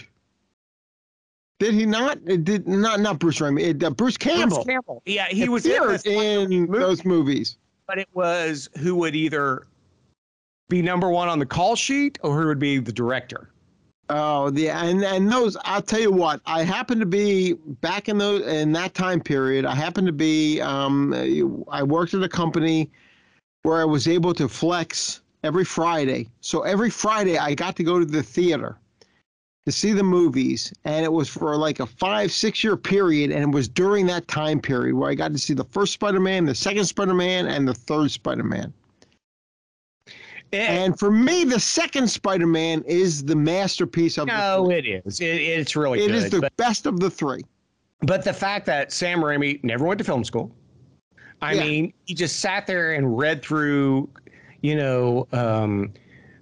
all the directions for the cameras that nobody ever reads through, which he did. And he learned how to work the camera and do the Evil Dead, all that kind of stuff. I mean, it's just incredible. I mean, it's just absolutely awesome, which I agree. And Jackson, that's what you can do, buddy. Okay. Don't hold me to that standard. It's just, you get creative. You go out and you throw, crap up on the wall and you see what sticks. I mean, it's like Wes Craven going out to do The Last House on the Left based on the Virgin Spring and, or Deadly Blessing or any of those movies that Wes Craven did. Yeah, and he's shooting them for nothing. Yeah. And he's just going out there and doing that. And so it's incredible. And of course, Gilman Joel had Nightmare. And Jackson, we're not going to hold you to that, but you know what? You can do that. Yes, he can. Okay. You can do that, my friend. Absolutely. You can. It's about taking chances and just going for it. I don't think Liberty would appreciate if I made Last House on the Left, but I will definitely be creative. Yeah. All right. Well, then make Deadly Blessing. If you're not going to make it Last House on the Left, let's make Deadly Blessing. All right. There you go. The movie advertised as the movie that the girl from Battlestar Galactica got naked in. Basically how it was marketed. So, all right, let's go around and wrap this up. Greg, anything else any other movies you want to talk about? Any surprises you saw? What do you want to talk about, buddy? I mean, honestly, I think the list, other than, like I said, I'll say Jackson's, man. I loved his list. It was a little, I'm not trying to stereotype or anything, but Jackson, to be honest, I mean, at 19 now, I felt like, it'd be a little bit more modern. So seeing that you had so much, even Universal and different things, man, just warmed my heart really well. That you're so well versed in classic horror too, which is, I think, is amazing. So yeah, I mean, most of the movies like on my list are clearly movies that, everyone in the world knows about. We've talked about a billion times over. Of course, Motel Hell, everybody knows my love for that movie. And if you haven't, go listen to any of the shows I've been on because I'll praise it to that. But I don't think enough people have seen again The Entity. People need to see that, The Entity. You need to see that one, yes. That's the one. I definitely, if you get anything out of this show, it is to go see go watch The Entity. And I'm really, really super curious, though, Jackson. When you do get time, I understand it don't go good with the other whatever, but when you get time to see The Entity, man, I definitely can't wait for you to watch that movie, man. I think it's going to definitely bump you up. It may make your top 10 one day. Yeah. Yeah. It's a great movie. So, Yep. Dave, what about you, buddy? Well, I'm looking at my list here. I have, like I said, number 10, Poltergeist. Yeah. I saw that when I was 12 years old on the big screen. Beautiful. My friends and I went to the theater. We had no idea that it was a horror film. We didn't know what the hell a poltergeist was. Right. You know, we had seen it because we had known of 1981 Steven Spielberg's Raiders of the Lost Ark, Right. which we fell in love with. And that's why we went to the theater to see Poltergeist. We didn't know anything about, Poltergeist or what it was. But yet, it blew me away to the point that I absolutely fell in love with it. And, the movie on my list that I said that was replaced, I usually have The Exorcist on my list. Yeah. The movie that replaced it was Jaws. Steven Wow. Spielberg's 1975 Jaws. Can't argue with that. No, because it's a masterpiece. Yeah, It really it's a is. It's masterpiece. one of those movies that I have to watch every single year. Funny, oddly enough, the other movie I watch every single year did not make my list is Ridley Scott's 1979 Alien. Wow. Okay. I watch that movie every single year Yeah, me too. because I love it. I think it's a masterpiece of sci-fi horror. Oh, it's brilliant. And Jaws is right there with it. Of the other films, I watch Texas Chainsaw Massacre every year. I watch The Thing every year. Yep. So yeah, and Nosferatu. Oh, well, 1922, it's just- 19, Nosferatu. Has there ever been a more frightening depiction of No. a vampire no, it's terrifying. than And that one? we covered that. You and Jackson and I did Nosferatu and Shadow of the Vampire. Yes. Yeah. Brilliant modern. I mean, and great double feature. So It is. No. If you want to, and that is a great double feature. Absolutely. Watch Nosferatu and watch 2000's Shadow of the Vampire. Yeah. With John Malkovich, Willem Dafoe, and produced by Nicolas Cage, who my brother, my own brother said, John Malkovich, Willem Dafoe, and Nicolas Cage are the three creepiest son of a bitches he's ever heard of. I agree, and So this movie stars two of them and was produced by one of them. So check it out.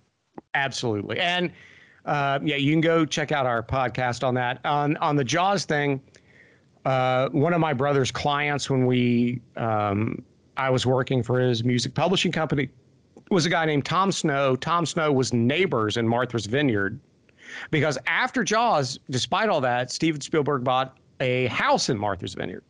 And he bought it next to songwriter that Brian and I represented, Tom Snow. They became friends. And that's how I got to meet Steven Spielberg. Tom said, if he ever stops by, I'll call you because he'll call me every once in a while to check in. But just don't geek out. I was like, I get it. And so I got to meet Steven Spielberg, and I walked up, and Tom introduced me, said, this is Matt. He wants to make movies. And Steven was like, oh, great. That's fantastic. I said, well, yeah, but Mr. Spielberg, one of the movies that made me want to make films is Jaws. And he goes, and I meant like, all right, great. Well, you know what? It's very funny because you mentioned that. There's a documentary out there directed by John Ford. Yeah. And Steven Spielberg, as a teenager, met John Ford. Oh, I didn't know that. That great director of movies like The Searchers and, all of these great movies that he made over the years. Yeah. With John Ford. That Steven Spielberg happened to walk into John Ford's office, in this documentary. And he said, John Ford gave him some advice. He said, oh, you want to make pictures? Well, go over to these. And John Ford had all of these paintings on the wall, these Western landscapes. Mm-hmm. And he said to Steven Spielberg, point to the horizon in both of them. And Steven Spielberg, describe, he said to Steven Spielberg, describe these films, describe these pictures you're seeing. Right. And Spielberg said, oh, well, in this one, there's this one. He goes, no, bullshit, point to the horizon.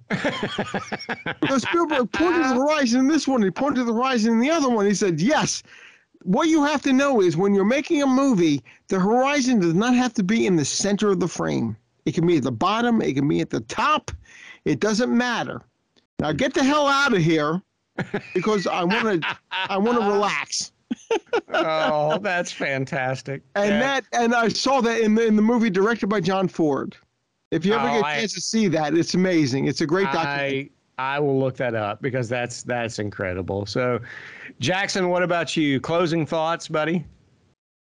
I think we've covered everything. And we're so far away from the list now that my sleep-deprived brain has forgotten everything. But but I will say that this was very fun, and this is my favorite part of the podcast. Not even the top tens, but talking about the top tens is my favorite. Yeah. So yeah, this is a lot of fun. Yeah. All right. Well, buddy, you turn 19 on June 12th. That's right. Wow. And Coming up. You're one to talk about birthdays. You got one coming up next week. Yeah, 50. I'm not happy about it, but yeah. Well, 50, everybody remember on the 30th, sing happy birthday. Yes. Thank And you. that's funny Because Greg, your 50th is coming up soon too, right? 30th of May. 30th of May. All right. Nice. Yeah, we were born a month apart, buddy.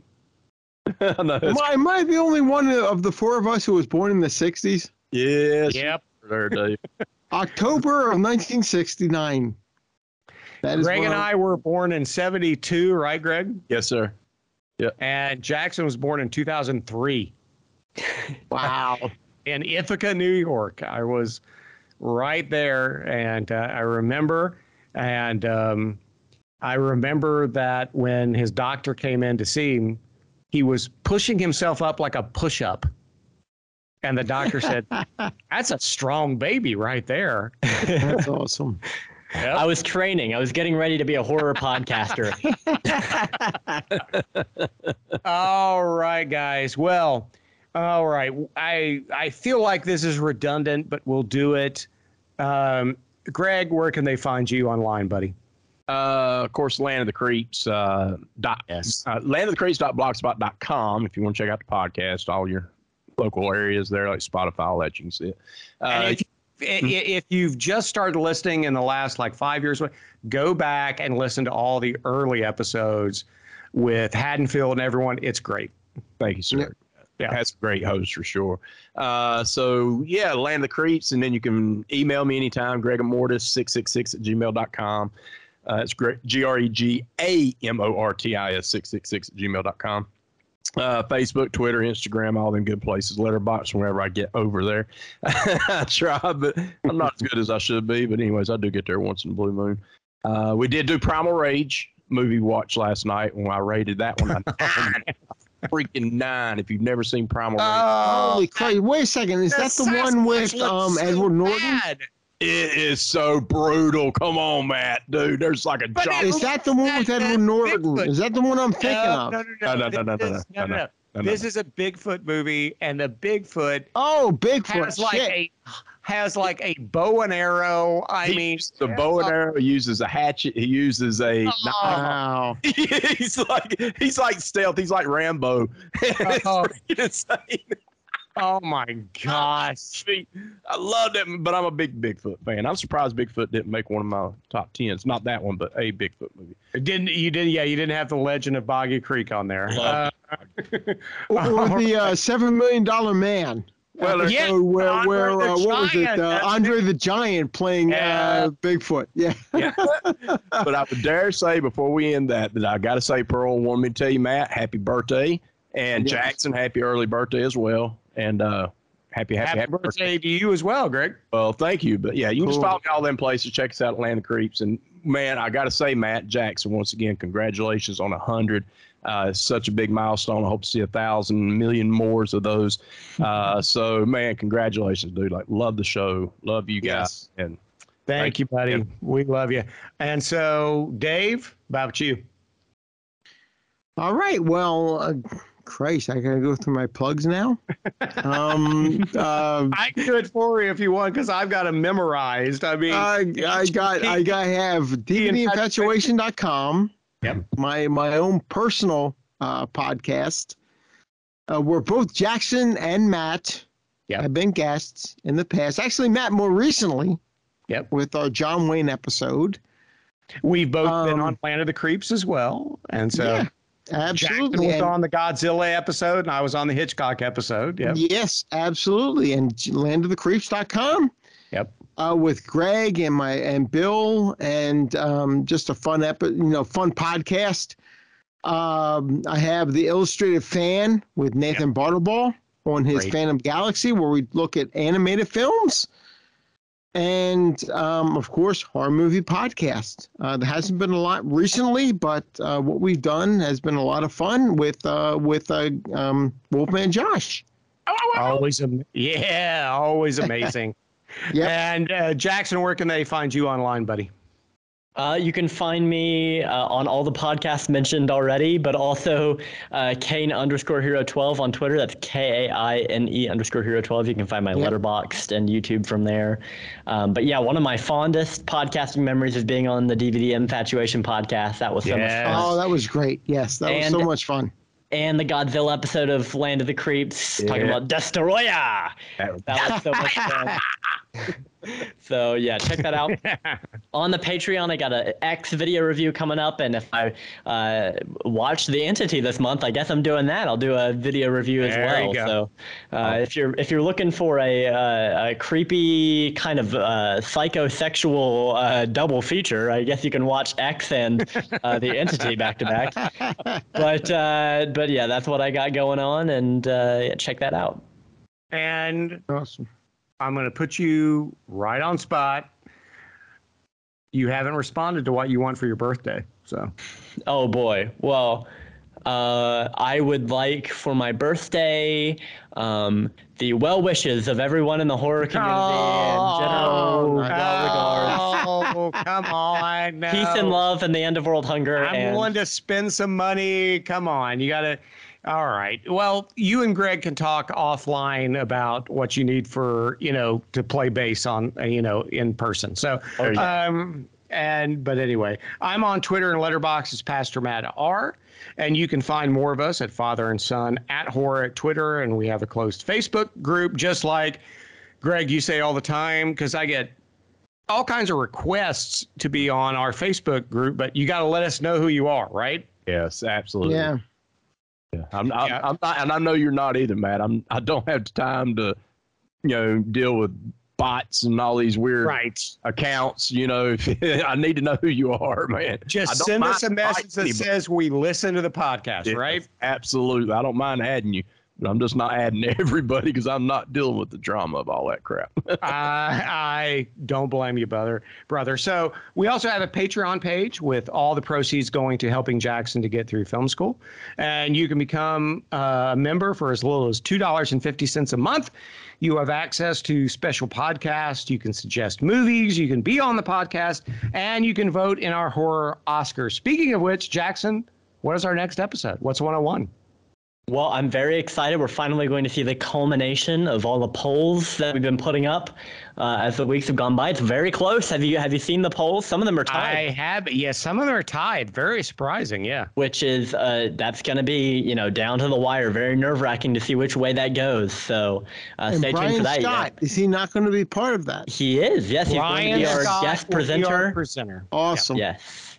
Very cool. Very excited about that. Let me just mention, Brian Scott is going to be my next guest on DVD Infatuation. Nice. He's such an awesome dude. Yeah, he so is. He's smart. great. So he's such a great guy. And so, yeah, Jackson and I want to have a different Patreon supporter on to be a presenter every, when we do our horror Oscars. And so this year is Brian Scott. We can't wait to have him on again.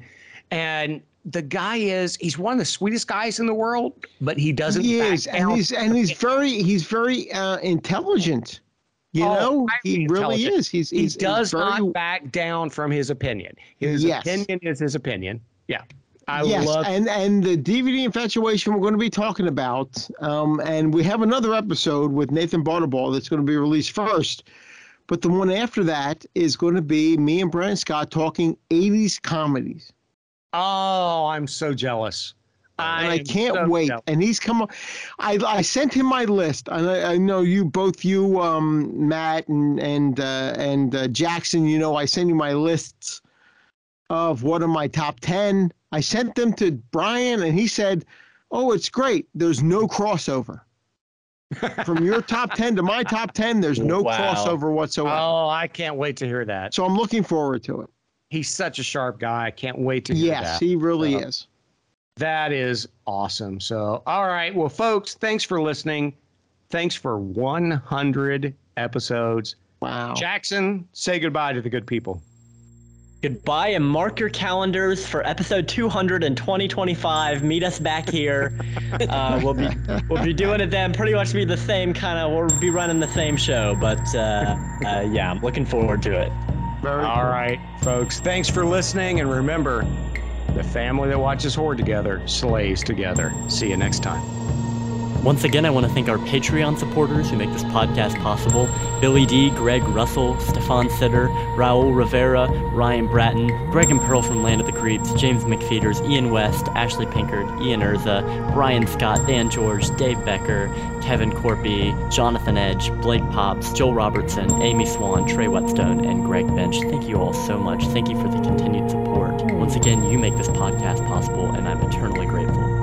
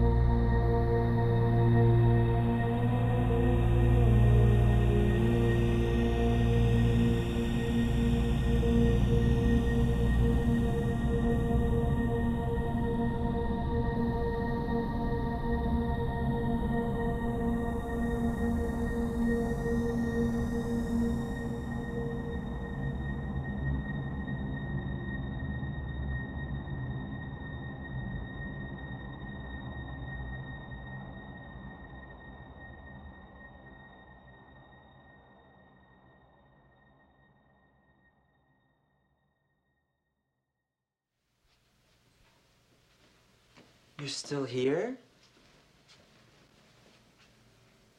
It's over. Go home.